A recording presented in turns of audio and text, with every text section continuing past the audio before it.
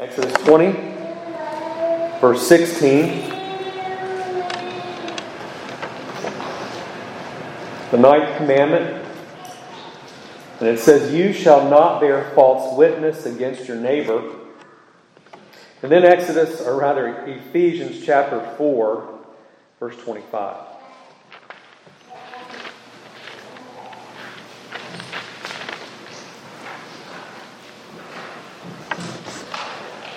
"Therefore, putting away lying, let each one of you speak truth with his neighbor. We are members of one another." So the reading of God's Word. Let's pray again together. Lord, we pray that you would help us to focus on your truth, your Word, and that your Spirit would enlighten our minds and our hearts to the wonderful things in your law and show us the riches of Christ. Help us to apply this commandment as we think about it tonight. In Jesus' name we pray. Amen. I don't know about you, but years ago, one thing that really got me upset was when someone told a lie about me. And I felt like I was under character assassination, which that really does happen. I can recall at one place where I was employed back in the late 90s, early 2000s, something like that. One lady in the office said some things about me that were untrue, and she happened to be married to the boss who was over the whole branch where I worked.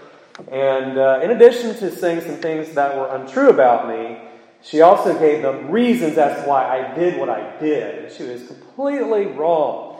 And I boiled over, and I got upset with her, and I had to go back and ask for forgiveness. But by God's grace, that doesn't get under my skin so much anymore, as I realize I'm walking with God and before God, and I'm called to be faithful, and being a faithful follower of Christ means sometimes these things will happen to me, like they happen to our Savior. But as we talk about falsehood and speaking the truth, or what the commandment requires, not telling a lie, or more specifically, not bearing false witness against your neighbor, I want us to think about the original context in which this law was given. I want us also to think about the main principle of the command, what it is that God does require from us as His people. And then I want to try to answer the question, is it ever okay to tell a lie? Even a little white lie. And so you want to pay attention and be thinking and praying about that as we discuss it here in a minute. Remember that this commandment, just like all 9 of the others, were given in the context after Israel's salvation. God brought them out of Egypt. He delivered them by His mighty hand, brought them to Sinai, gave them His law. And so again, it's not a means of works. It's not a ladder to heaven. The 10 commandments were given, yes, to show us our sin, but also they were given to God's redeemed people as a way of life. God was saying, I've saved you, now live this way. Be holy. Why? Because I'm holy. I'm your God. You are to imitate God in His actions, His ethics, His holiness, His purity.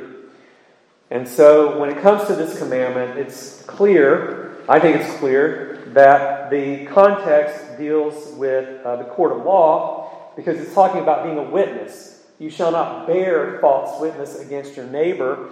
And in Exodus chapter 23, it gives further indication that this is the immediate application of that commandment. It says in Exodus 23:1, "You shall not circulate a false report. Do not put your hand with the wicked to be an unrighteous witness.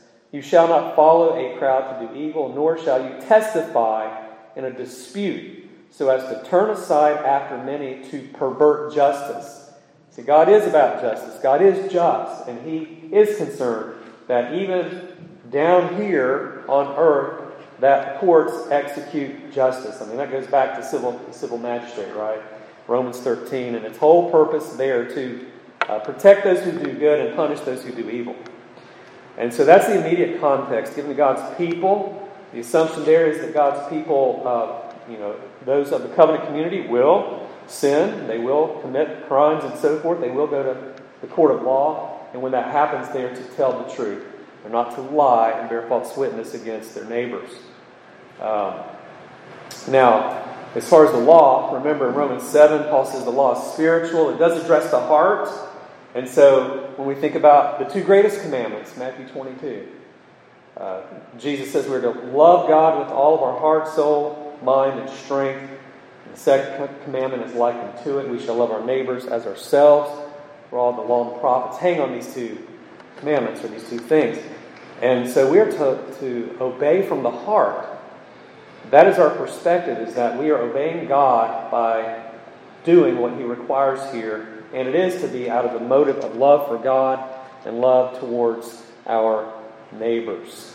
And so it doesn't surprise us then, it shouldn't. If we look elsewhere in the Bible, for instance in 1 Timothy 6:4, where it talks about evil suspicion, even evil suspicion about another is forbidden. And rash judging, 1 Samuel 1, Eli, he saw Hannah. Remember, she's praying to God silently and her mouth was moving, and he thought that she was drunk. He was assuming she was drunk. And love believes all things. Love gives another person the benefit of the doubt. And our larger catechism brings these things to bear. And so the scope of the commandment is broad, it's deep, it applies in many different circumstances, and it is to come from the heart. And so remember, Israel, as God's people, were given this commandment, and Israel was to be a light unto the nations. Remember in Exodus 19 and verse 6, He says to them, "And you shall be to me a kingdom of priests and a holy nation." These are the words which you shall speak to the children of Israel. So, Israel was God's light to the world, to be a testimony of His grace, His goodness, His power, His might, His salvation to the nations. And we, today, the church, the new Israel, in 1 Peter 2, are called the same thing. We are a chosen generation, a royal priesthood. We're a kingdom of priests. And so God has given this commandment even to us today to be a witness to others as we obey Him, to be a light to the Gentiles. So Israel, they were given this commandment by their God, who is a holy God. And it's impossible, remember, for God to lie, Hebrews 6:18. And therefore, as He says, for they are to be holy just as He is holy. And so they're not to lie because He cannot lie. And the same is true for us today. And so then, what is the main principle of this commandment? The main principle of this commandment is the preservation of the truth. The commandment, "You shall not kill," the main principle there is the preservation of life. And here it's the preservation of the truth. And so God puts it in the negative again. You shall not bear false witness. You shall not lie. And again, this applies specifically within the context of law and in the courts, but also generally and broadly between man and man, neighbor and neighbor. After all, if we're going to love our neighbor, we're going to do unto them what we would have them do unto us, right? The golden rule. And so we don't assassinate their character. We don't lie and spread falsehoods about them. And so it's about preserving the truth, promoting the truth. Again, our larger catechism expounds upon this. I'm not going to read the whole thing to you, just to mention some of the applications from Scripture as far as what it requires. Speaking the truth and only the truth. Loving, desiring, and rejoicing in the good name of our neighbors. Sorrowing for and covering of their infirmities, our neighbors' infirmities. Defending their innocency. Discouraging talebearers and flatterers. And so, on the flip side, it requires certain things from us, such as all prejudicing the truth and the good name of our neighbors, as well as our own, especially in public judicature in the courts, giving false evidence. Here's one, speaking the truth unseasonably. There's place and time for everything under the sun, right? And we have to understand what the Scriptures mean and how we apply those things in our lives. The God of truth requires truth from His people, from all men. And so God wants us to preserve the truth. And when you think about it, Jesus prays to His Father. He says, "Your word is truth." That's why His word has been recorded or inscripturated for us. Even when you go back and look at the first chapter on the Westminster Confession, it talks about God's truth being recorded and given to His church. And so God is concerned about the promotion and preservation of the truth. And so that is the commandment in a nutshell, simply put. And I want to explore for a moment this question: is it ever okay to tell a lie? There are men on both sides of this issue, men who hold different answers, even Reformed Christian men who hold different views. I remember listening to John Gershner, and I want to try to go off into an impression of John Gershner, but I'll spare you. He's going to be with the Lord. He had a very raspy, crusty old man voice, and he was really R.C. Sproul's mentor. And he was like, "Is it okay to lie?" "Well, sure, I tell a lie every time I play chess or I play sports. I try to deceive my opponent." And so he would use that. If you go to war, you're deceiving your enemy and all of those things. And so there's that. But then there's the Reformed guy, John Murray, Scottish Presbyterian. He wrote a book called, what's it called? I forgot. Principles of Ethics or something like that. But it's a book on ethics. And in there he talks about the sanctity of truth, principles of conduct, and the sanctity of truth. And he takes the position, and I agree with him, that it is never necessary for a Christian to lie, and it's never permissible for a Christian to lie. There is this thing in the theological world called the lie of necessity. That in order for the greater good, in order to preserve life, to protect the Church of Christ, perhaps all this, you may tell a lie. So why would I take that position that that's wrong? Well, if I have something in common with Islam, that doesn't mean that it's wrong. They say it's okay to lie too under certain circumstances. But John Murray, he asked these two questions. I think they're helpful for us to think about. He asked, first of all, may we under any circumstances utter what we know to be untrue, what we believe to be false? May we ever speak something that is not true, something that we even believe is false? Is that permissible? Second, he asked, are we always under obligation to declare what we know or believe to be true? There's two different questions dealing with this broader question, may we ever tell a lie? And hopefully I'll come back to that. I think the answer that he would give to the first question, may we ever utter what we know to be untrue, his answer would be no. To the second one, are we always under the obligation to declare what we know to believe to be true, he would say no. We owe the truth to whom the truth is due. But let me begin by talking about Christ and this commandment. Think about this. Jesus, of course, is the one in Revelation 3:7 who is called holy and what? True. In John 14:6, he says, I and I alone, I am the way, the truth, and the life. No man comes to the Father but through me. And of course, in 1 Peter 2:22, it's quoting the Old Testament. It says about Christ, there is no deceit found in his mouth.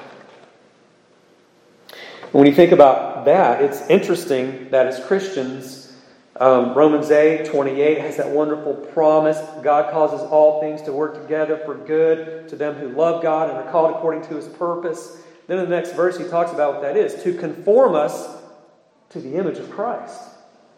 And that doesn't mean if Jesus had very long hair or whatever, that we're all going to have long hair. We're going to look like we're Middle Eastern, Jewish. No, it means our character. We're going to be eventually sinless. But right now, God is sanctifying us, using things in our lives to mold us, to shape us, to be like Jesus, to walk like Him. And the way He walked is that He didn't lie. There was no deceit found in His mouth. And then, of course, there are all these commandments. The commandment, as we just read, Zechariah 8:16 and 17 says, "These are the things you shall do. Speak each man the truth to his neighbor. Give judgment in your gates for truth, justice, and peace. Let none of you think evil in your heart against your neighbor, and do not love a false oath. For all these things are the things that I hate, says the Lord." Someone might say, well, you're not supposed to love a false oath, or you're not supposed to love a lie. But sometimes you just might have to do it and tell it. Well, what about in games? I was talking with some before the service about this. Yesterday I saw one of our youth, almost 6 foot tall now. He's growing like a weed. Running in flip-flops. The boys are playing football. And he acted like he was going to cut this way. And I'm told this is called a juke when he does that. And then he cuts to the other direction. Fakes out his opponent. Deceives his opponent. Runs around. Makes a touchdown. In flip-flops. Pretty amazing. But that's a juke.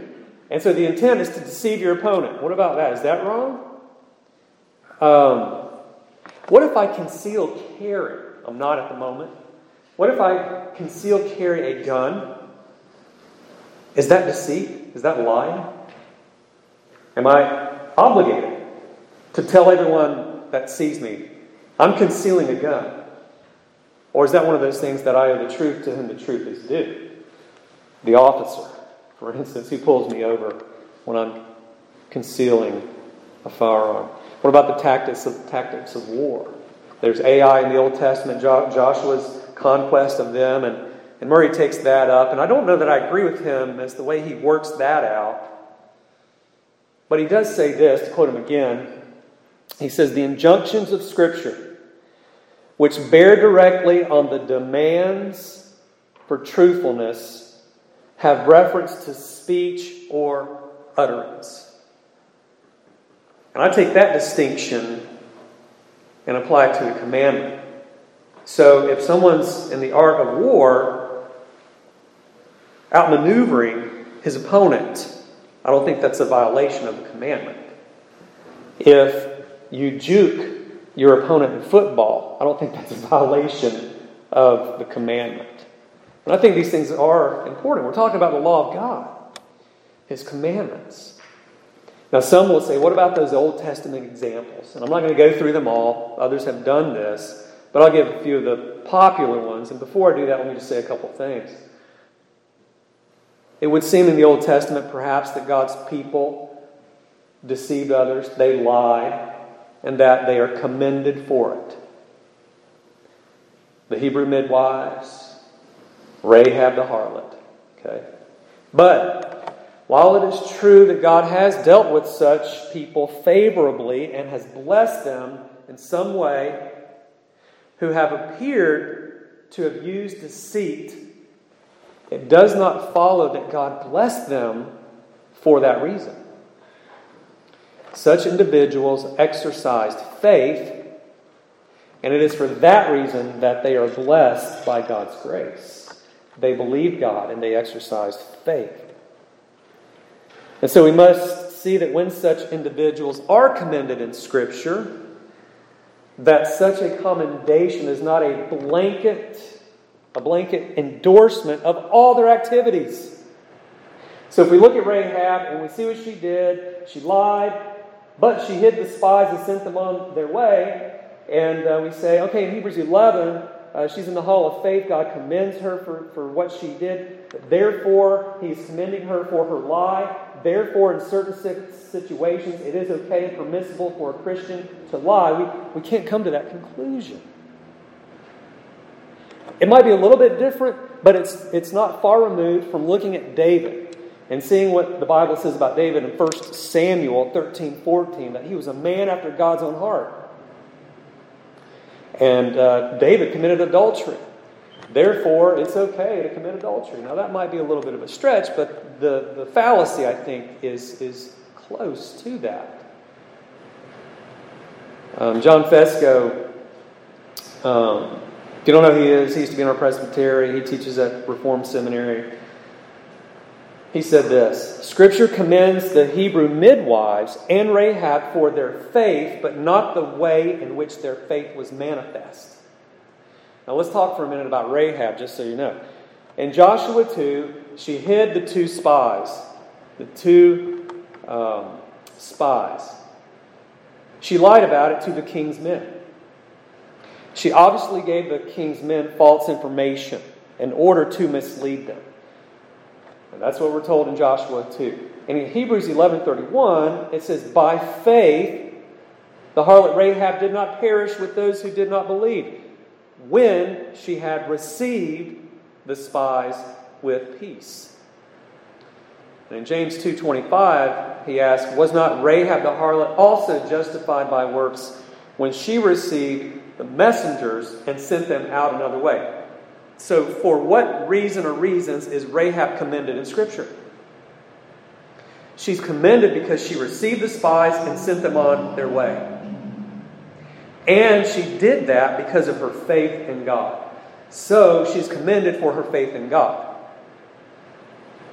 By the way, James 2, when it talks about works there, justified by works, that's a different use of justification. He's saying that her faith is being proven. It's shown to be true because of her works. That's the point of James 2.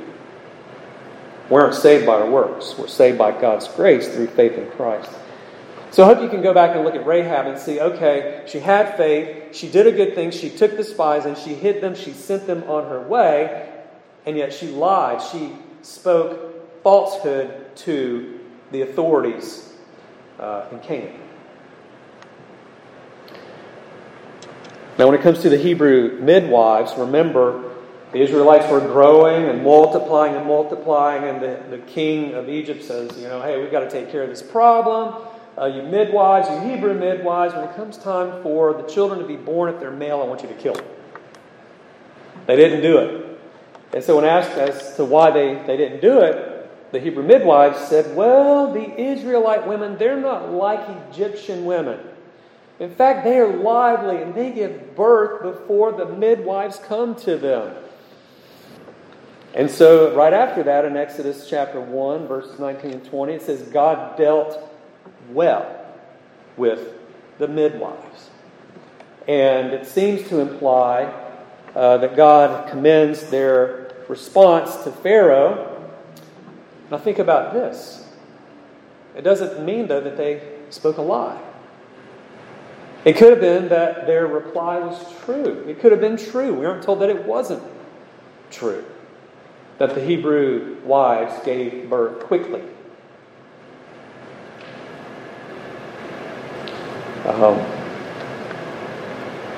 Then, even if they lied, if it wasn't true, there's no endorsement or approval of their lie in Scripture.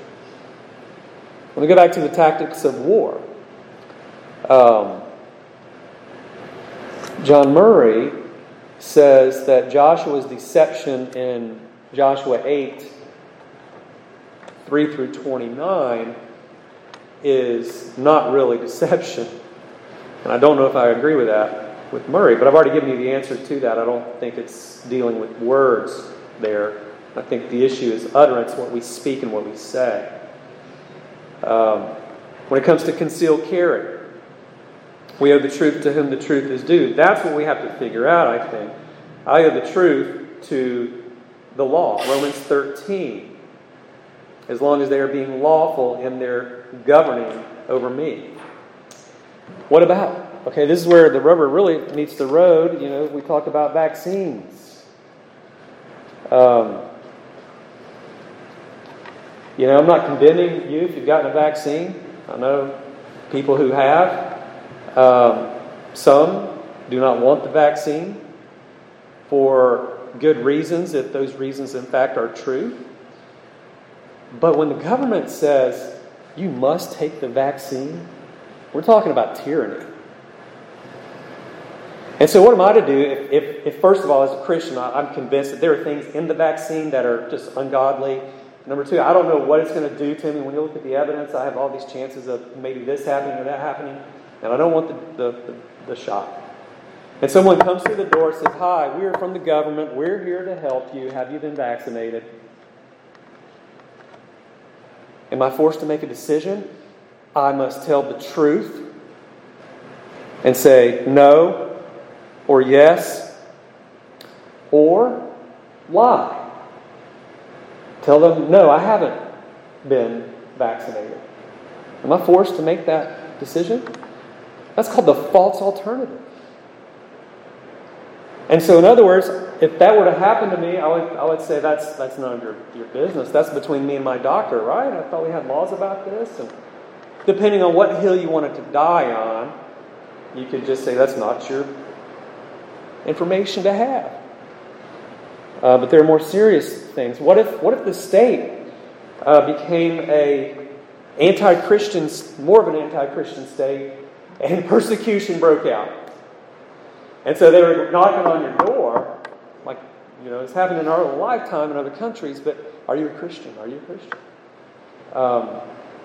And it's the state. I think in that situation I owe them the truth. Because Jesus says what? If you deny me before men, I will deny you before my heavenly Father.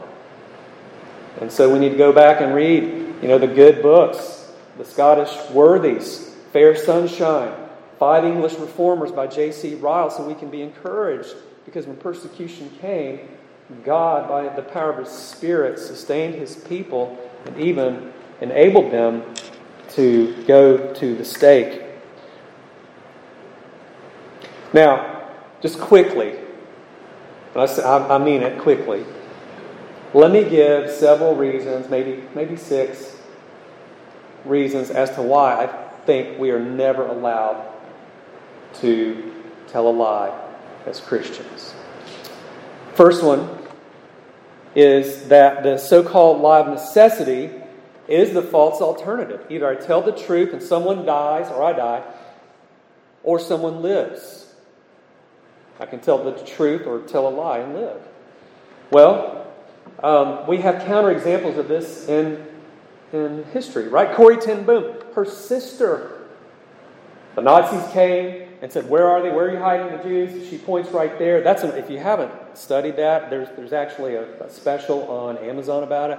You ought to see it sometime. How in God's providence, her family bought this house and it was added on to multiple times, and because it was kind of the levels were staggered, so they were able to hide people in a place where the authorities would never think they would be. And so her sister said, "Actually, they're right there." And she was telling the truth.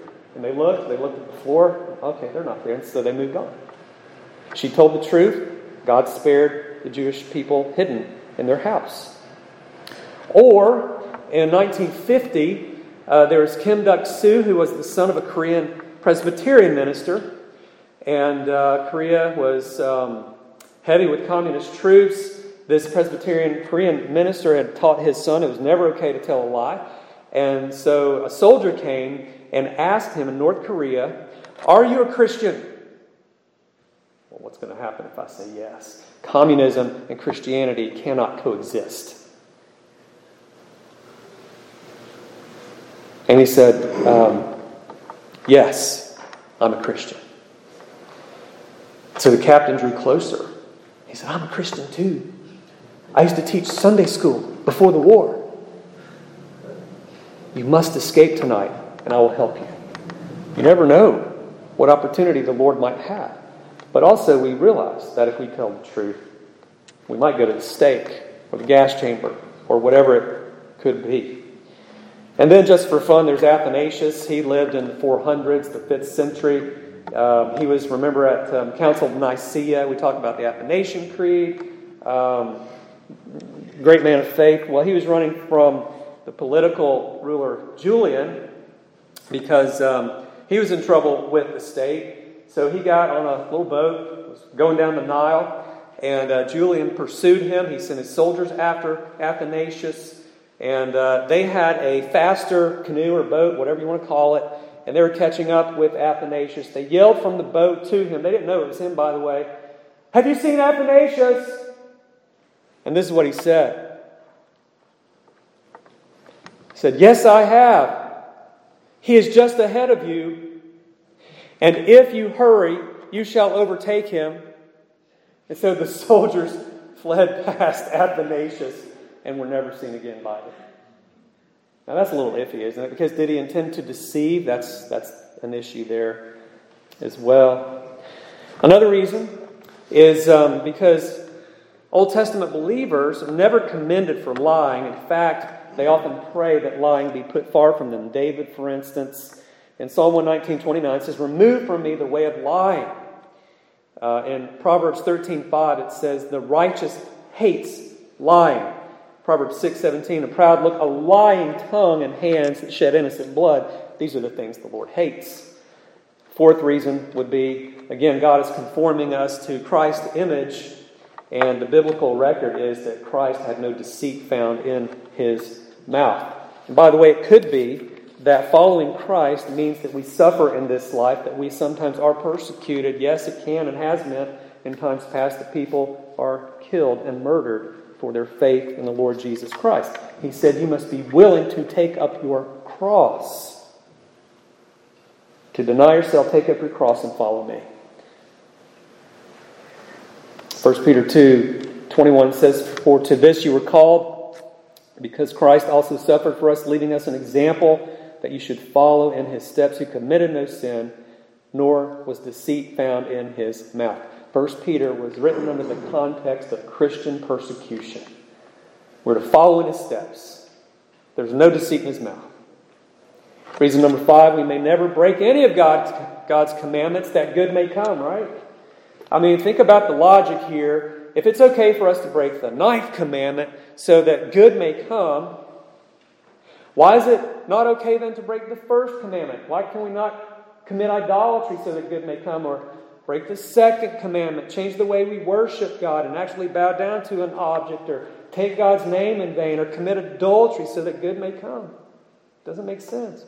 Some will say, "Hey, well, Jesus broke the Sabbath. He and his disciples did. The scriptures actually say that." But my question is, did he really break the Sabbath? Because I think Jesus rescued the Sabbath from the Pharisees. It was given for man. Man was not made for the Sabbath. And so it's okay to commit acts of necessity and mercy on the Christian Sabbath. If Jesus did break the commandment, we're doomed to hell, by the way.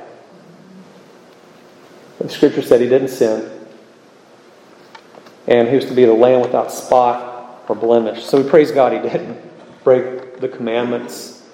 Number 6, when Jesus was speaking to the Pharisees in John chapter 8, he said that Satan is the father of lies. In Acts 5:3, the question was asked by Peter, "Why has Satan filled your heart, Ananias, to lie to the Holy Spirit?" And then last, we are called to live up to the standard of right and wrong as God himself. 1 Peter 2:9, the Old Testament, Leviticus, God says, "Be holy, for I am holy." And so as we think about this commandment, I want all of us to pause and to think and to weigh what God would have us do in very difficult situations, if a very difficult situation comes your way. You may have to determine to whom is the truth due. And second, I hope that we'll all be passionate about the truth. Passionate about Christ himself, who is the way and the truth.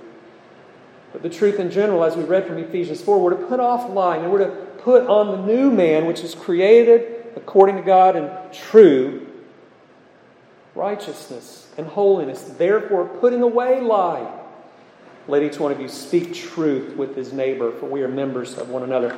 If we are to be agents of God's truth, the truth of the gospel truth, why would we want to lie to someone who theoretically could one day become a Christian? And then last, look to Christ. Because Peter draws upon Christ time and again. If anybody knew the forgiveness of Jesus, it was Peter, who who denied Christ and spoke untruth. But then Pentecost came. Jesus restored Peter. Pentecost came later, and he was strengthened. And he finally wrote this in times of persecution. In 1 Peter chapter 2, verse 22, he says, "It was Jesus who committed no sin, nor was deceit found in his mouth, who, when he was reviled, did not revile in return. When he suffered, he did not threaten, but committed himself to him who judges rightly, who himself bore our sins in his own body on the tree, that we, having died to sins, might live for righteousness." So he says, Christ died for us. When he was reviled, he did not revile in return. It says no deceit was found in his mouth. How did he do this? He says, but he committed himself to him who judges righteously. In order to have faith and to do what is right, even when doing what is right is difficult and can cause you your life as it did the Lord Jesus, we have to believe in God and trust the living and true God to commit ourselves to him who judges righteously. We have to think of the whole game here, as it were. But there's a day of judgment. And so with that, let us be people who love and speak the truth. Amen. Father, we thank you for being the God who is true, that you've given us your truth in your words so that we may know it, even when it hurts. It brings healing. It leads us to repentance, to conviction and then repentance, and then obedience. But Lord, we would never have that opportunity if Jesus would have spoken falsehood, if Jesus had not trusted you and gone to the cross. So we thank you for that. And we pray that we would speak the most glorious truth of all, that he is our Lord, that he is our Savior. We pray in his name. Amen.